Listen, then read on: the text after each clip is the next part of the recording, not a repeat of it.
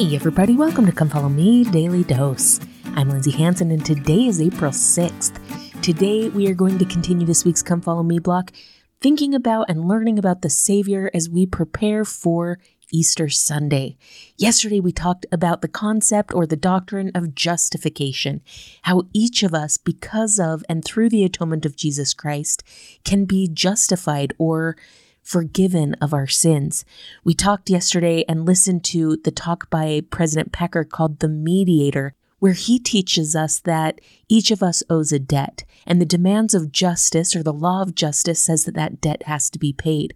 We are completely incapable of fulfilling or paying that debt on our own. It's just not possible for us. So in order for us to be justified or in order for us to be forgiven of that debt, the Savior had to pay that debt for us. I think sometimes I'm guilty of thinking of the atonement as just being like a magic wand eraser. Like I repent and poof, my sins are gone. And oftentimes I overlook that the price was actually paid. That in order for God to be God, that demand of justice had to be met. He can't just wave a magic wand and make it disappear, but that the Savior actually paid the price for my sins, for my justification. And so yesterday, that's what we talked about in that concept or that doctrine of justification. Today, I want to talk about the doctrine of sanctification. It's interesting, if you've listened for a while, you know that I'm obsessed in the scriptures when there are two words that seem the same, but that they're used differently in the scriptures. For example, meekness and humility. They seem kind of like the same thing, but they're used back to back in the scriptures. So they're obviously meant to have different meanings in the scriptures. So it's up to us to get to dive into it and to figure out what the difference is. The same thing is true with justification and sanctification.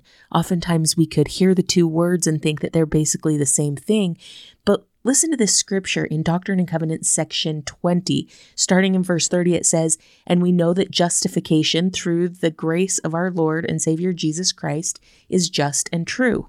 And we also know that sanctification through the grace of our Lord and Savior Jesus Christ is just and true to all those who love and serve God with all their mights, minds, and strength." And so it would be easy to be like, well, yeah, justification and sanctification, it's the same thing. But it wouldn't be repeated like that if it was meant to be the same thing or if we were meant to think of it the same way.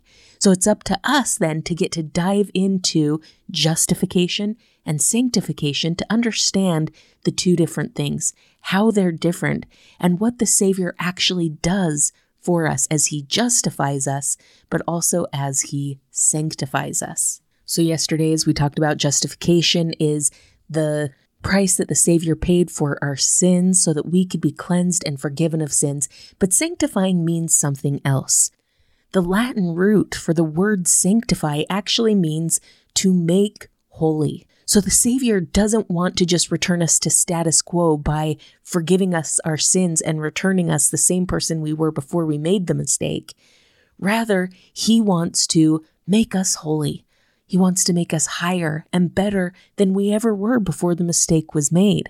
And that also is a gift of the atonement of Jesus Christ. That is a gift of grace.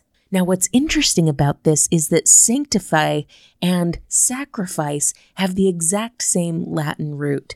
And I don't think it's a coincidence that the two words stem from the same thing, because sanctification happens through sacrifice. And it happens through sacrifice on both ends. We can be sanctified because of the sacrifice of Jesus Christ, of his laying down his life for us. His laying down his life so that we could experience justification and sanctification. But sanctification also happens because of sacrifice on our part as well. Listen to this scripture in Moroni chapter 10, verses 32 and 33 as it describes the process of sanctification. It says, "Yea, come unto Christ and be perfected in him, and deny yourselves of all ungodliness." Now that's the sacrifice that it's asking of us. Right? It's asking us to sacrifice something of ourselves. We need to deny ourselves something that would keep us from becoming more like him. We have to deny ourselves of that ungodliness. But listen to the promise.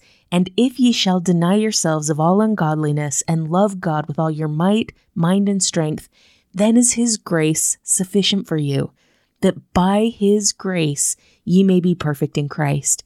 And if by the grace of God ye are perfect in Christ, ye can in no wise deny the power of God.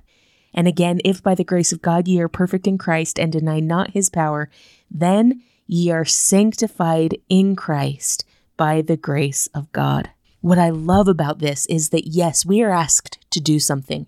We are asked to come unto Christ. We are asked to deny ourselves of all ungodliness and to love God. Those are things that we need to do. Those are sacrifices that we need to make. But notice, it doesn't say that by our sacrifice, by our coming unto Christ, by our denying ourselves, then we are perfect in Christ. It says, do these things, and then by the grace of God, you are perfect in Christ. Sometimes because we know that works are so important, because we know that what we do matters, sometimes I think we reduce our salvation to our works. Sometimes we kind of cut out that grace aspect of things in our minds. Here we are told that we need to come unto Christ, deny ourselves of ungodliness, and love God. But even after doing all that, then it's by the grace of God that we become perfect in Christ. It's by his grace that we are sanctified in Christ. However, we are asked to sacrifice, because sacrifice brings sanctification. Not because we're paying for our sins, not because we're earning our way into heaven, but because that sacrifice, that denying ourselves of all ungodliness, changes our hearts and changes our lives so that we become more like the Savior. In his now famous talk, His Grace is Sufficient, Brad Wilcox said, I have born-again Christian friends who say to me, you Mormons are trying to earn your way to heaven. I say, no, we are not earning heaven. We are learning heaven. We are preparing for it. We are practicing for it. They ask me, have you been saved by grace? I answer, yes, absolutely, totally, completely, thankfully, yes. Then I ask them a question that perhaps they have not fully considered. Have you been changed by grace? They're so excited about being saved that maybe they're not thinking enough about what comes next. They're so happy that the debt is paid, they may not have considered why the debt existed in the first place. Latter-day Saints know not only what Jesus has saved us from, but also what he has saved us for. The miracle of the atonement is not just that we can live after we die, but that we can live more abundantly. The miracle of the atonement is not just that we can be cleansed and consoled, but that we can be transformed. The scriptures make it clear that no unclean thing can dwell with God, but brothers and sisters, no unchanged thing will even want to. That is sanctification. It's the change that happens to our hearts. It's the enabling power of Jesus Christ to make us more and to change us. But that change comes as we have faith in Christ, come unto him, but sacrifice, act, do, live the gospel of Jesus Christ. That sacrifice, that willingness to live the gospel of Jesus Christ combined with our faith in Jesus Christ and his atonement allows for true change to take place in our hearts. It allows for that sanctification, that holiness to happen in our lives. And my friends, that's the beautiful thing about the gospel of Jesus Christ, is that it allows us greater access to the sanctification of Jesus Christ. In Doctrine and Covenants section 84, it's talking about Moses and how he was trying so hard to sanctify his people that they might behold the face of God. And just a few verses before that, it teaches us how. In verse 20, it says, therefore, in the ordinances thereof, the power of godliness is manifest. My friends, it's through the ordinances of the gospel that we have greater access to the justification and the sanctification that comes in and through the grace and atonement of Jesus Christ. Thank you so much for listening today. If you're enjoying this podcast, make sure to follow us on social media, subscribe, like, comment, or share. This has been Come Follow Me, Daily Dose, and I'm Lindsay Hansen.